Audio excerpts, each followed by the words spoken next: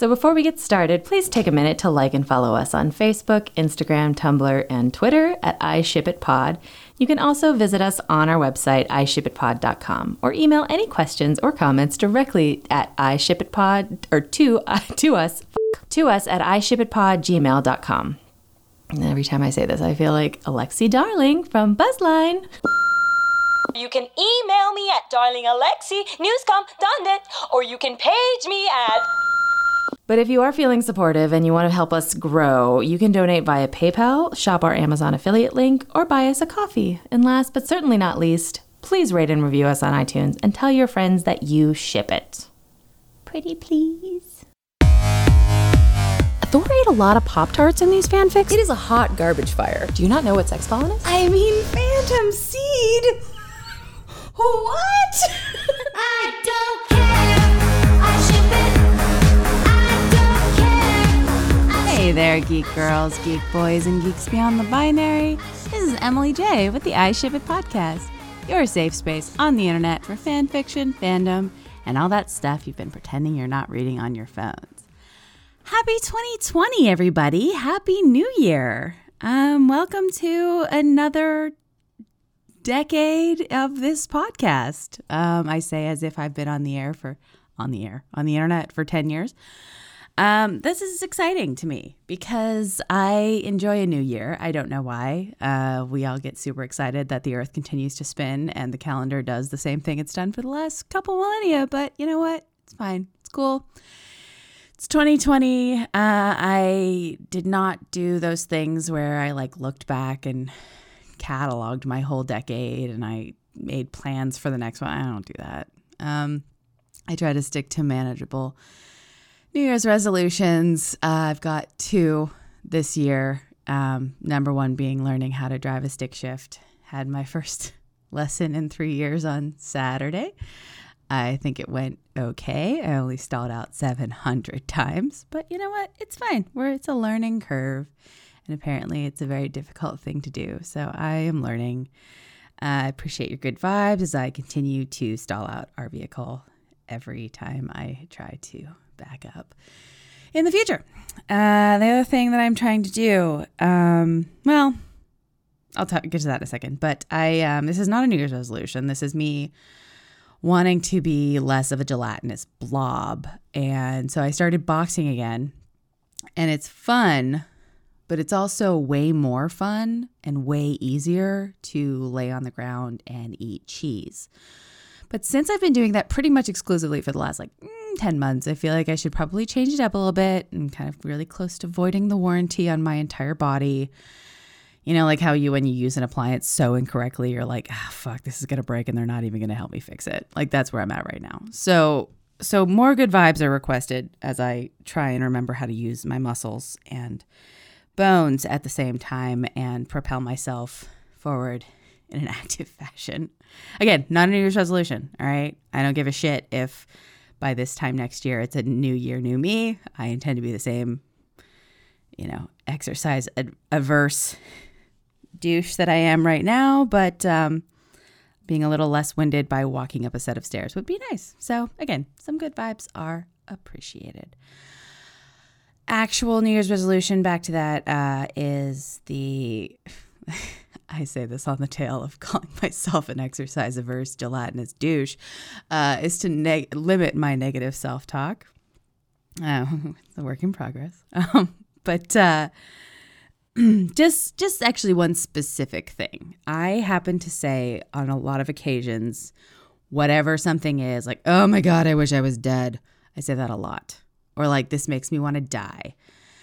And I'm joking most of the time. Unless I'm talking about American politics, which we're not going to talk about right now. But, it's one of those things where it's you should monitor your own self-talk, even when you're joking, because it does affect you and it does affect people around you if they are dealing with some suicidal ideation or things like that. I don't want to, make somebody go down that path. So I found this cool thing on Tumblr that was instead of saying something makes you want to die, you should say it makes you want to commit a crime. Then you're leveling up from emo kid to punk kid. And once they put it that way, I was like, oh, I'm here for that. Like, everything's horrible. I want to go commit a crime. That sounds better, right? It sounds less hopeless. And like, there's something you can do about it. Granted, not something legal, but you know, the Sex Pistols didn't care about that, did they? No, they didn't. Anarchy in the UK. So that's why we're doing this episode. You'll see in a second why I called it what I called it. But yeah, in that vein, and the fact that it's New Year. And if you recall last year, I started off 2019 with a fanfic 101. So that was a deep dive into the history of our good genre. We went back to like 14 whatever, talked about a whole bunch of crazy shit. But I'm really good at remembering my own stuff. But that was last year. That was like, I thought it was a nice way to kick off the year. So when this topic appeared to me, presented itself to me, I was like, oh, this would be perfect for the first episode of the new year because it's a big part of fanfic history. And it's kind of criminal too, which is pretty sexy. So what am I talking about? Okay, so what I'm talking about is the fact that it was brought to my attention recently that there are over 1,000 Anne Rice Vampire Chronicles on archiveofourown.org, AO3. Now, I don't know if there are, fanfics about her weird Jesus fanfic or whatever the fuck she wrote else outside of Vampire Chronicles. I know she's got a bajillion books, and I'm sure there's fanfic about those too. But the big one on the archive at least, is that there's, the big deal is that there's over 1,000 fics about the Vampire Chronicles. And my nervous, fandom old fanfic reader heart was like, oh my gosh. I clenched for a second. Why would I do that? Why am I scared for these fanfic writers? Why am I nervous? Why do I give a fuck? Because Emily, you don't even like Anne Rice and you don't really like vampires that much. True facts. True facts all around. True facts.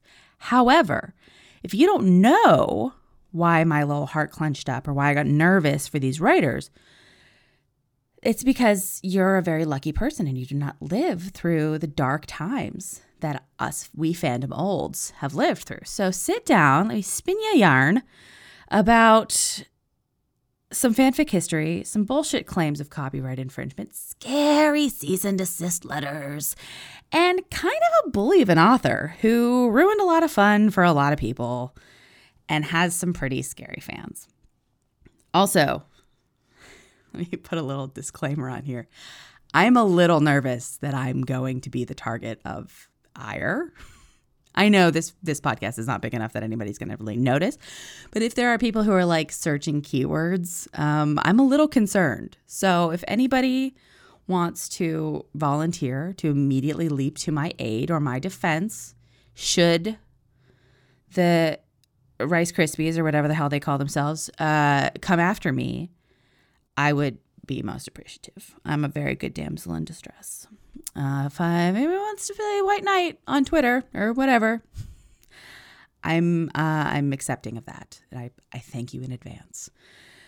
So that's my first disclaimer. My second disclaimer being that all of this is technically basically considered hearsay because I didn't personally experience any of it, but I have read a lot of personal accounts and I know the fear that all of this, I know the effect that all of this had. Okay. So I wasn't personally purged because I didn't read or write these fics, but the like I said, the shadow, the specter of what happened here, what I'm going to talk about, hung over the world of fanfic for a very long time. And I had to respond to that. I had to be a part of that in that when I first started writing fanfic, especially on fanfiction.net, I always started my stories, and everybody, keep in mind, everybody started their stories with a little disclaimer. It said something along the lines of, this is entirely a work of fan fiction. This is just for fun. I'm not making any money off of this. And I don't own these characters. They're owned by, Fox or Disney or whatever author or whatever. Okay. So we all put that stuff at the top of our fan fictions. And some newer fans I have heard are confused by this. They're like, bro, it's fanfic. I don't think that you're out there making money off of this shit. You don't have to tell me. Well, childrens. We did have to tell you at one point because there was some scary shit that went down, mostly with Anne Rice. All right. So again, this is not silly. All right. We know what we're doing. We know nobody's paying us for it. But here's the shit that went down. All right. So back in like 1995, when the internet was a fresh-faced, squishy baby, Anne Rice decided right off the bat. She was like, fuck fan fiction. I don't like it. I don't want it. I hate it. I absolutely refuse to give permission to anybody who wants to write fan fiction about my characters. I'm speaking almost specifically about the Vampire Chronicles, but this is her entire body of work this is her whole edict. Okay. So she said, absolutely not. Okay. You don't have permission. Now, we'll get into the legality of that in just a second. But to prove her point, she had her legal team go seeking out people who were writing and publishing her fan fiction for free. Mind you, fan fiction has been and always will be free on the internet, and sending them like really scary takedown notices and cease and desist letters, threatening like not just like basic like, hey, this is a standard cease and desist letter, like scary language, like really threatening letters from her legal team. She spent money to do this. Okay. This was her thing. And then in 2000, she went on a hardcore purge and like sent her fans looking for people who were writing fan fiction on the internet. And they went crazy and they started doxing people, like straight up finding out who they were in real life, threatening to send their fics to their employers and like out them as fan fiction writers. And like a bunch of people have reported that like they found out where they lived and they were saying things like, oh, on these like message boards, like, oh, it'd be a shame if something happened to her when she goes, like monitoring their movements and all this crazy shit. Okay. This is like way, way, way insane. This is not normal behavior. I don't give a fuck if you don't like what people do with your with your characters. This is nuts. And this was like the norm. This was the thing that Anne Rice fans did. And she did nothing to stop them. And like, yes, okay, technically she can shrug her shoulders and be like, I don't know. People have their own opinions of what should happen to people who write fanfic about my characters. Which she has on a lot of occasions, okay? But the fact is she still had those lawyers out there sending shit to people, sending letters, threatening people, all this crazy shit, right? And this resulted in a gigantic purge of Anne Rice fanfic from the internet. Like whole websites that were devoted to it, gone overnight. A bunch of archive sites caved and took everything down. Again, overnight. People lost yes, people could technically still have those stories on their hard drives if they saved them, but some people didn't. So they lost whole bodies of work, like whole big pieces of themselves that they put out there. Not to mention the comments, which are an important part of any story that's hosted online. You want to save those. And there was no time. It was overnight. This purge happened and everybody lost all their shit. And it, not only that, but it was like a huge sense. This big shadow was cast, this huge scary feeling that if you published Anne Rice fan fiction, that you were going to basically have your life ruined by either her lawyers who were going to sue you within an inch of your life because she could afford it and you couldn't, or her rabid fucking fans were going to come after you and like, ruin your life. And this happened to a lot of people. Like, I'm going to provide you guys with a couple of links. You can read people's personal accounts of shit that was done to them in the name of Anne Rice.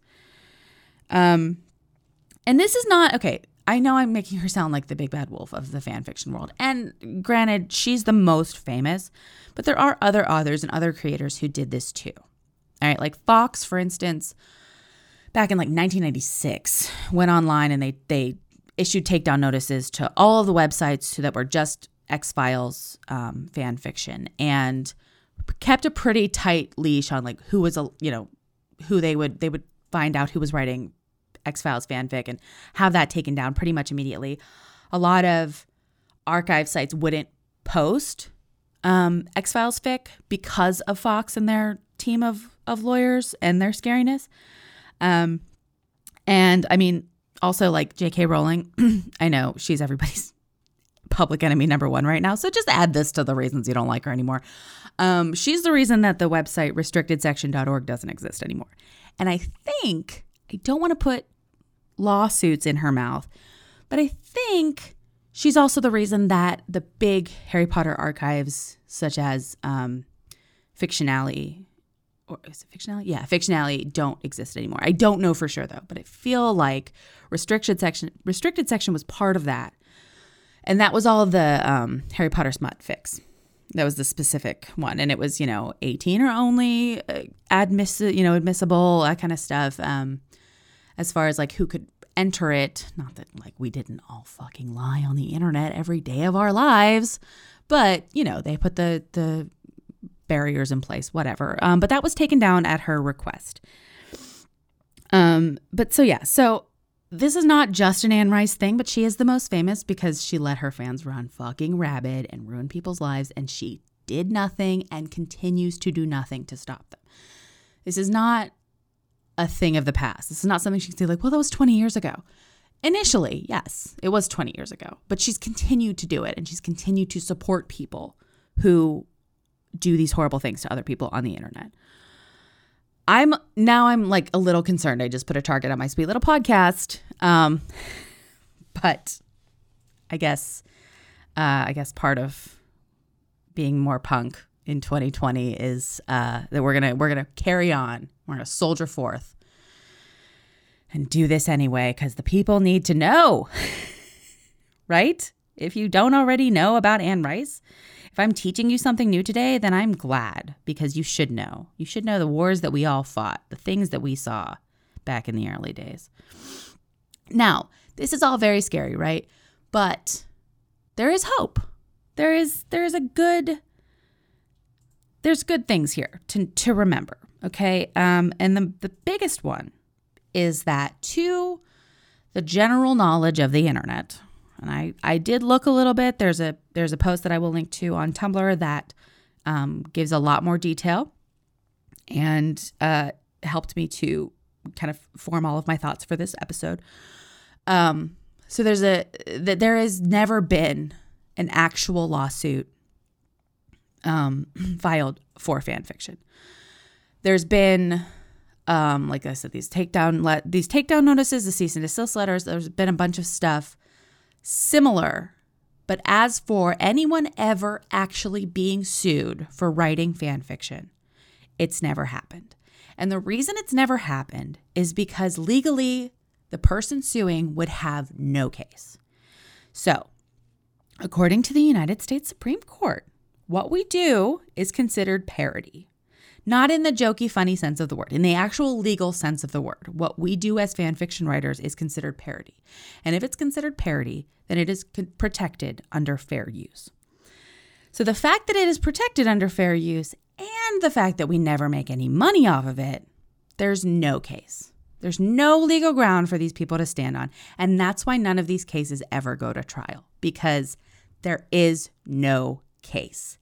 They just threaten and they just scare you with cease and desist letters and a bunch of other scary shit that if you don't know is very scary and will make you take things down and will make you feel like you're in danger of losing your livelihood or whatever because you don't have Anne Rice money to back up your own existence. And that's what they're counting on, right? That's what bullying tactics are. They're scare tactics. So, but the important thing, the reason I did this is because the fan fiction that I'm talking about, the one that started this whole episode, are on archiveofourown.org. And they are posted there for everybody to read without any fear whatsoever. Now, maybe the people who wrote it were like, oh, I'm very nervous about this, and like, we're scared to post it. But one of the reasons that Archive of Our Own is so amazing and Organization of Transformative Works is so amazing is that they have these big, fat legal teams. Sorry, guys, I'm sure you're very shapely. Big, fat legal teams that know all about copyright law, right? And they know all of the times, all of the cases, all of the things that lawyers know. They know about copyright, and they know about parody laws, and they know about fair use, and they know that there is no legal action that anybody can take against the writers who publish on their archive. So they're there to stand between us and those scary lawyers. And when they say scary things like, take this down or else, AO3 is just like, or else what, bitch? Maybe they don't say it like that, but like I feel like they do. Maybe there's like some hands throwing and be like, psh, bring it on, because they know. So remember that, y'all, when it's time to donate again, when the annual donation drive comes up, we're not just paying for them to continue to run the most amazing archive of fan fiction the world has ever seen, with the greatest filtering and the best searching and all of the best wonderful things. We're also paying for a group of lawyers to protect us in a way that we've never had, with the kind of protection that we've never had before. So keep that in mind. Throw them $10 the next time they ask for money. They deserve it. They need it. This is part of the thing that goes, this is part of what they use our donations for, is paying these lawyers, okay? So it's very important. That's why we donate, and that's why we keep them around. So now that you know the rich and storied history of Anne Rice v. fan fiction, I am going to recommend some fanfics to you. Now, based on everything that I just told you, can you imagine that I've ever read an Anne Rice novel in my life? Because if you think the answer is yes, you are incorrect. I have never once read anything by Anne Rice, and I don't think I ever will. I've seen some movies that her work has, been inspired, or that her work has inspired, but as far as actually going to a bookstore, paying money, getting one of her books and reading it, never happened. I've also never taken them out of the library because, as I stated at the top of this episode, vampires aren't really my fave. But, here's the best part, though. So since I don't read Anne Rice, the fact that I can read fan fiction that she hates without ever reading the original source material, honestly, just feels like a little bit spicier, a little bit more risky and sexy to me, because I'm a super nerd who is actually not breaking any laws by doing this. But such a goody two shoes that this is like getting my little heart racing. Like, I'm being so naughty. So,